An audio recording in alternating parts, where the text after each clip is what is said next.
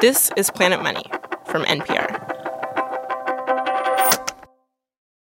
Early last year, the CEO of Microsoft got on stage at Microsoft headquarters. Please welcome Satya Nadella. He walks on and stands facing the crowd. Behind him, there's this wall covered with these healthy-looking green leaves. Thank you so very much. It's fantastic to be here today. It kind of looks like a TED Talk crossed with a product announcement. As corporations and our purpose and actions must be aligned to helping solve the world's problems, not create new ones. And then he gets to Microsoft's new pledge to fight climate change. Today we are making the commitment that by 2030, Microsoft will be carbon negative. Carbon negative. What does that even mean? Microsoft has offices around the world that use lots of electricity. They have fleets of cars and trucks, data centers that use diesel. All of those things mean carbon emissions. But somehow the CEO of Microsoft is saying his company's going to eliminate all those carbon emissions. Even better, reverse them. Their plan? The answer, in part, has to do with what's displayed on the screen above him. Images of giant, pristine forests. Forests, trees, these are not just nice nature images. Trees are going to solve some serious climate accounting problems for Microsoft. This is the decade to take bold steps forward to address our most pressing challenges. Thank you. 1/5 of the world's largest companies have made pledges like this one to reduce their carbon footprint to zero or beyond. They've done the math and decided that they can do this in part by paying someone across the world to save trees. Which, really? Is that really how we're going to do this? Hello and welcome to Planet Money. I'm Julia Simon. And I'm Amanda Aronczyk. Behind every carbon neutral or carbon negative pledge, there's some math that companies can continue polluting as long as they're offsetting it somewhere else. Today on the show, does the tree math add up? And if it doesn't, what's that mean for just the biggest problem humanity's ever faced?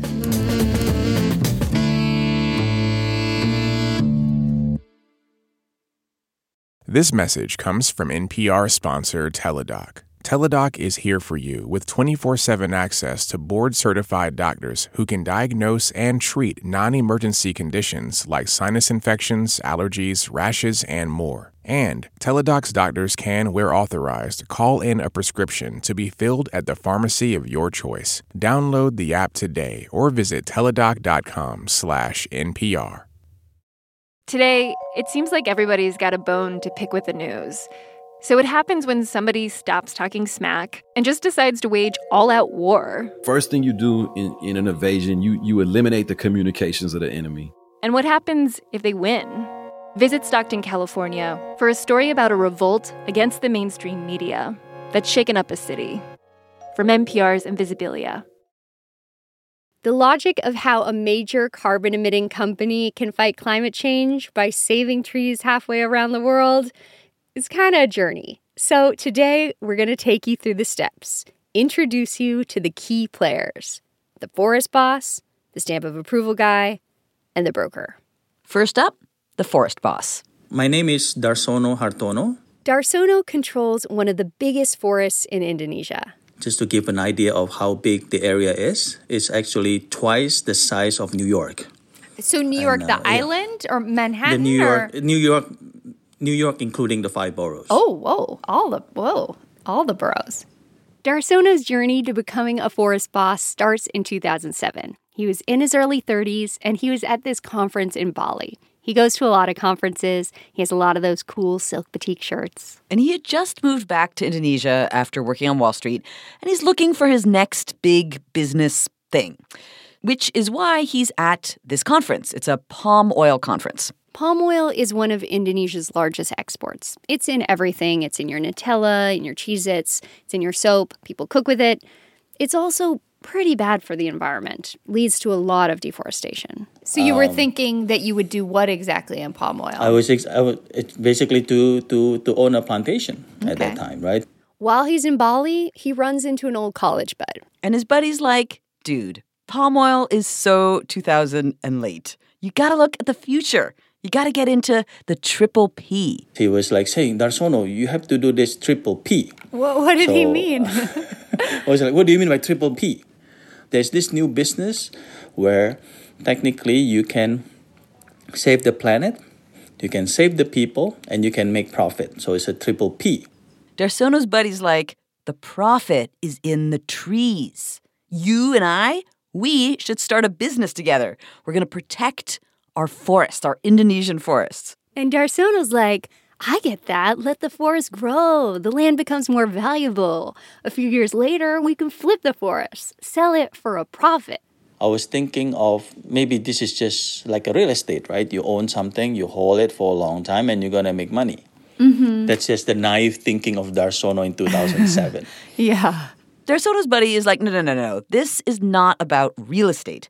This is about climate change. Hear me out. In order to slow climate change, we, everybody, whatever the world, need to reduce our carbon emissions to nearly zero. And that includes big companies. But, it's really hard when you're a big company? Reducing your emissions to zero. This right here is the key reason why there's a business opportunity in Indonesia's massive forests. See, trees, they're kind of incredible. They suck carbon out of the air and store it, which is why companies will pay Indonesians to keep forests standing rather than let them get clear-cut. These payments are called offsets, as in, sure, we companies are emitting carbon into the atmosphere at home, but that's cool because those emissions are offset by that forest we're protecting in Indonesia. This area would have been deforested. Without our intervention, the area will be converted into pulp and paper. Pulp and paper. They would just cut down all the trees, deforesting the area. So Darsono's buddy says, instead, let's preserve the forest. Darsono's like, yeah, he's convinced there's a business opportunity here, and he can help save the people and the planet through forests. He's not going to go into palm oil. Darsono and his buddies start doing research. They have to figure out where the most desirable carbon-rich forests are. There are a few that they look at. None are perfect. But then I remember, there's this area that I know of, which is a peatland area in Santa Kalimantan. Should we go there? So it's like, okay, let's do it, right?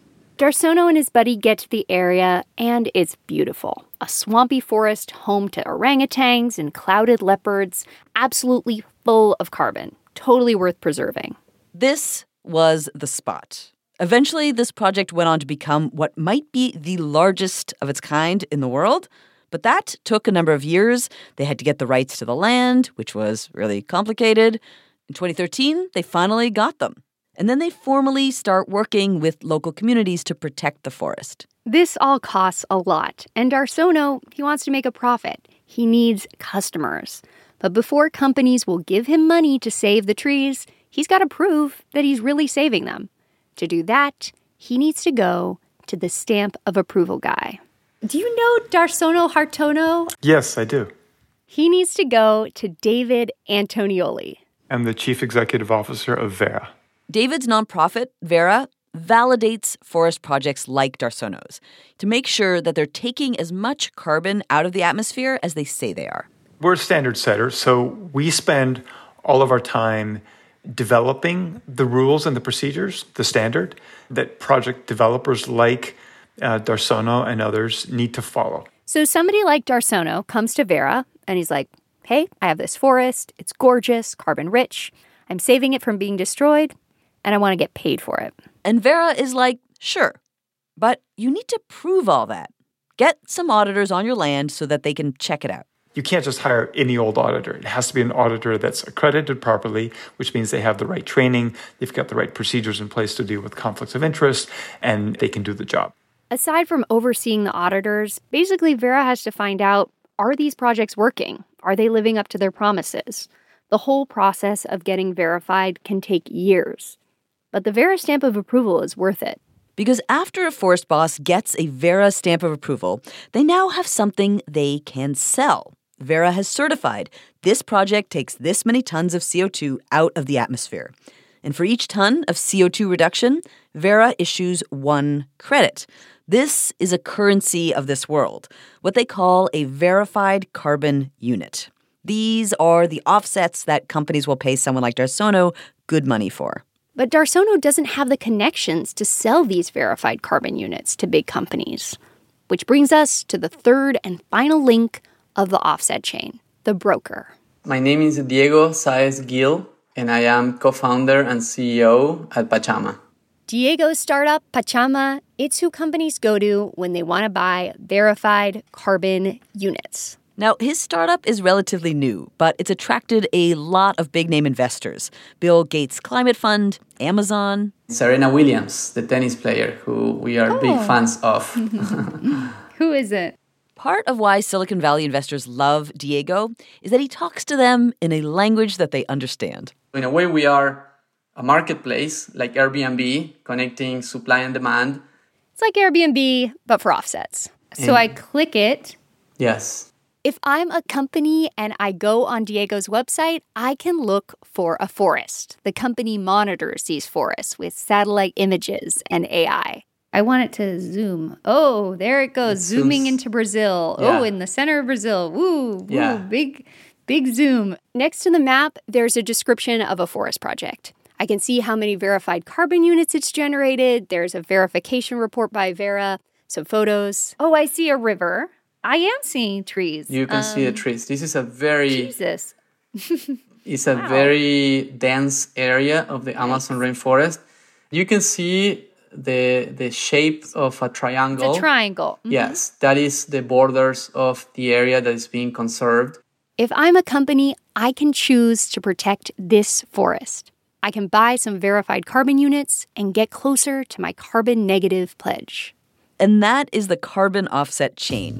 Usually the company pays the forest boss, who has paid the stamp of approval guy, and then the broker also gets paid for hooking the whole thing up. And in the process, the planet is saved from climate change. Or is it? That's after the break.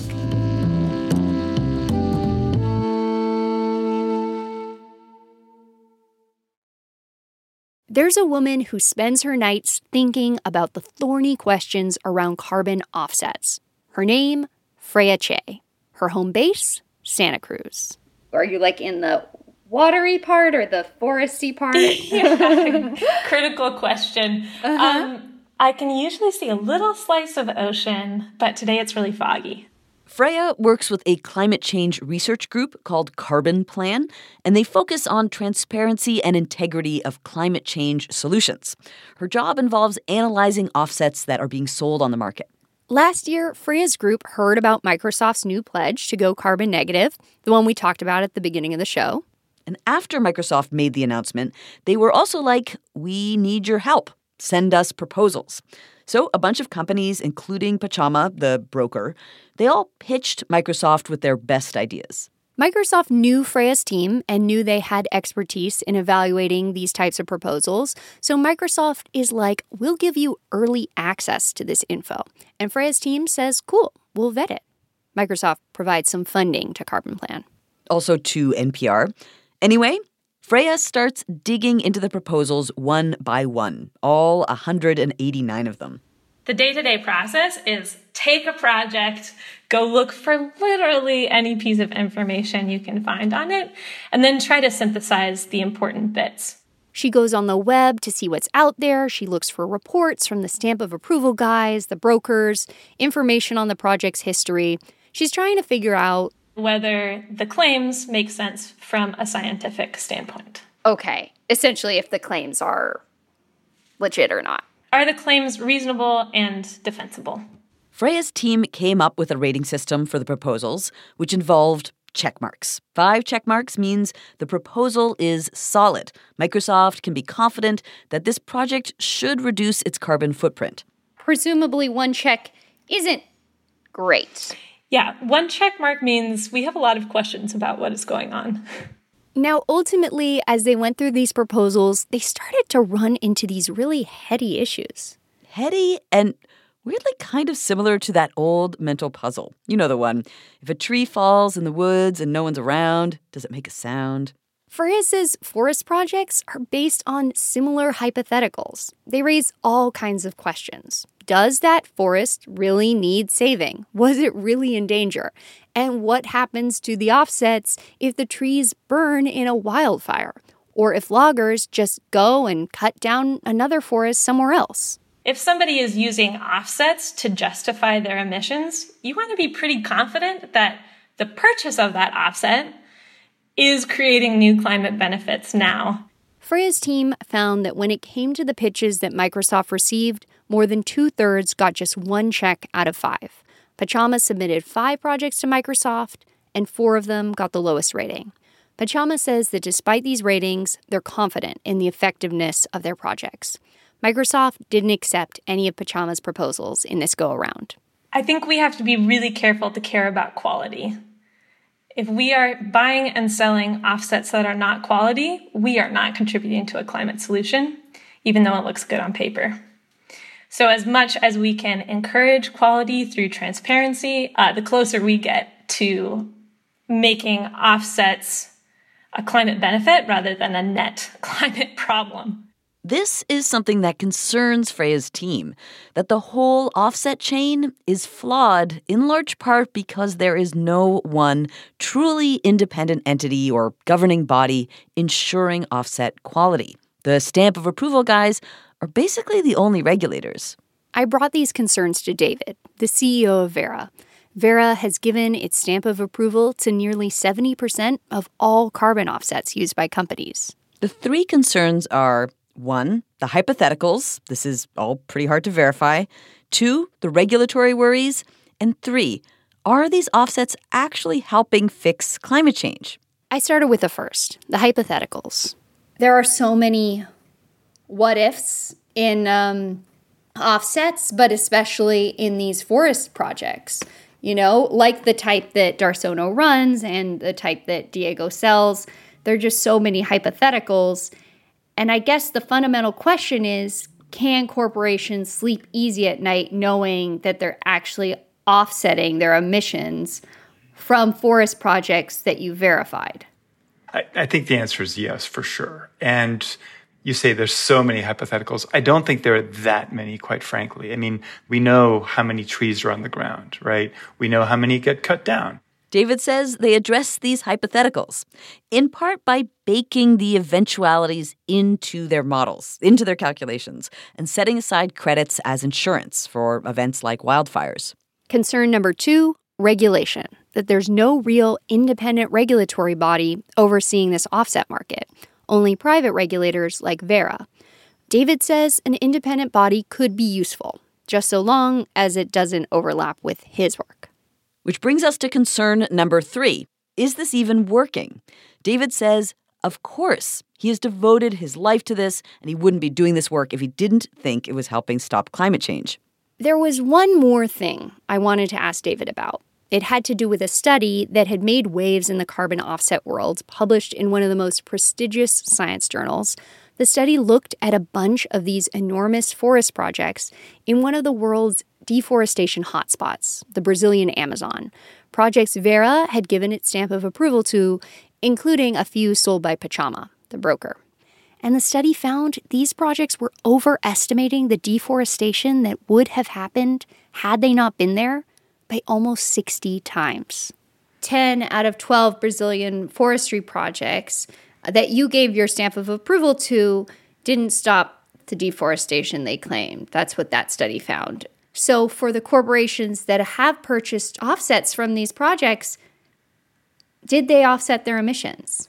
Yes, I think so. I mean, there are many great studies out there looking at the impacts of projects, and we welcome them. But we shouldn't be throwing the baby out with the bathwater just because there was one study that identified some projects that, according to one methodology, didn't, were different. The results were different than what we say.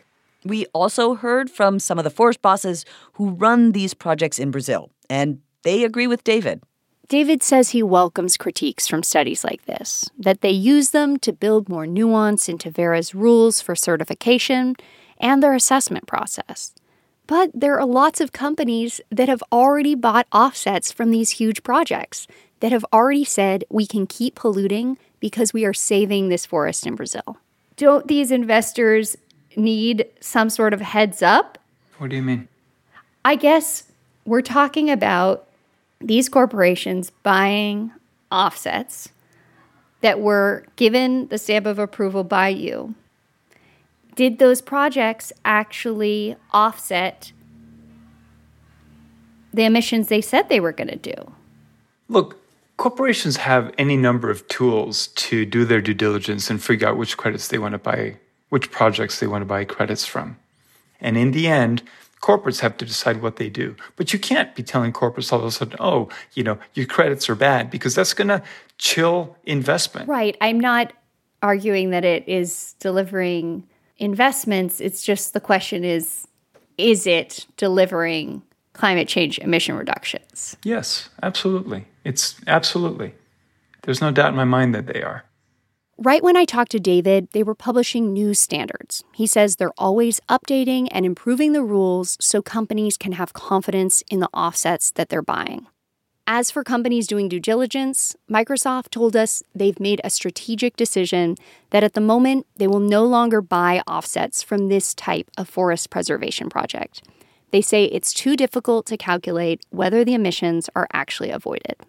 Now, it's important to remember where this all started, these pledges that companies are making. When companies say they're going net zero or carbon negative, what they're signaling is that they are doing all they can to stop climate change, that they can keep polluting as long as they're offsetting it somewhere else. Which is fine if the math works. And right now, that's a big if. Companies are putting hundreds of millions of dollars into these offset markets. So if the math doesn't work, these offset programs are just adding more planet-heating gases into the atmosphere, effectively doing more harm than good. Want more from Planet Money? We're on TikTok. This week, we look at the Birkin bag and why you have to work so hard to buy one. That's at Planet Money. You can also send us an email, planetmoney@npr.org. We're also on Instagram, Twitter, and Facebook. Today's show was produced by Nick Fountain and Dan Girma and mastered by Gilly Moon. Planet Money's supervising producer is Alex Goldmark. Our show editor is Bryant Erstat. And this episode was edited by Maureen McMurray. Many people to thank: Jessica Green, Gilles Dufresne, Robbie Watt, Adeni Ashenyabi, David Takash, Joseph Hutabarat, and a huge thanks to Lauren Gifford. I'm Amanda Aronchik. And I'm Julia Simon. This is NPR. Thanks for listening.